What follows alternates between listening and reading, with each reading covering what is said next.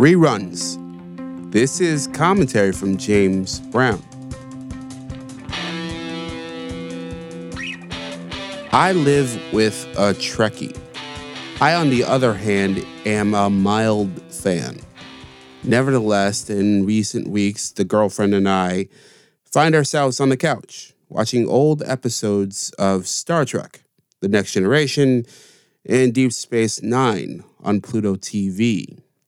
There are 2 or maybe 3 entire channels dedicated to these shows, and thousands, it seems, of others based on old sitcoms, movies, and the like.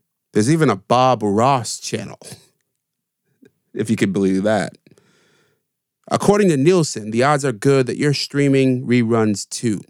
Suits, The Big Bang Theory, Gilmore Girls, Friends, Supernatural, NCIS, Grey's Anatomy, and Heartland were all in the top 10 streaming shows last year.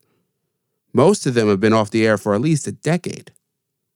In my mind, this says more about the current state of television than it does the past. The current formula of 10 or 11 episode seasons isn't working for the most part. We've moved into the TV writing as a solitary act phase of history. This means smaller writing rooms, fewer brains ideating on what could be, and duller TV.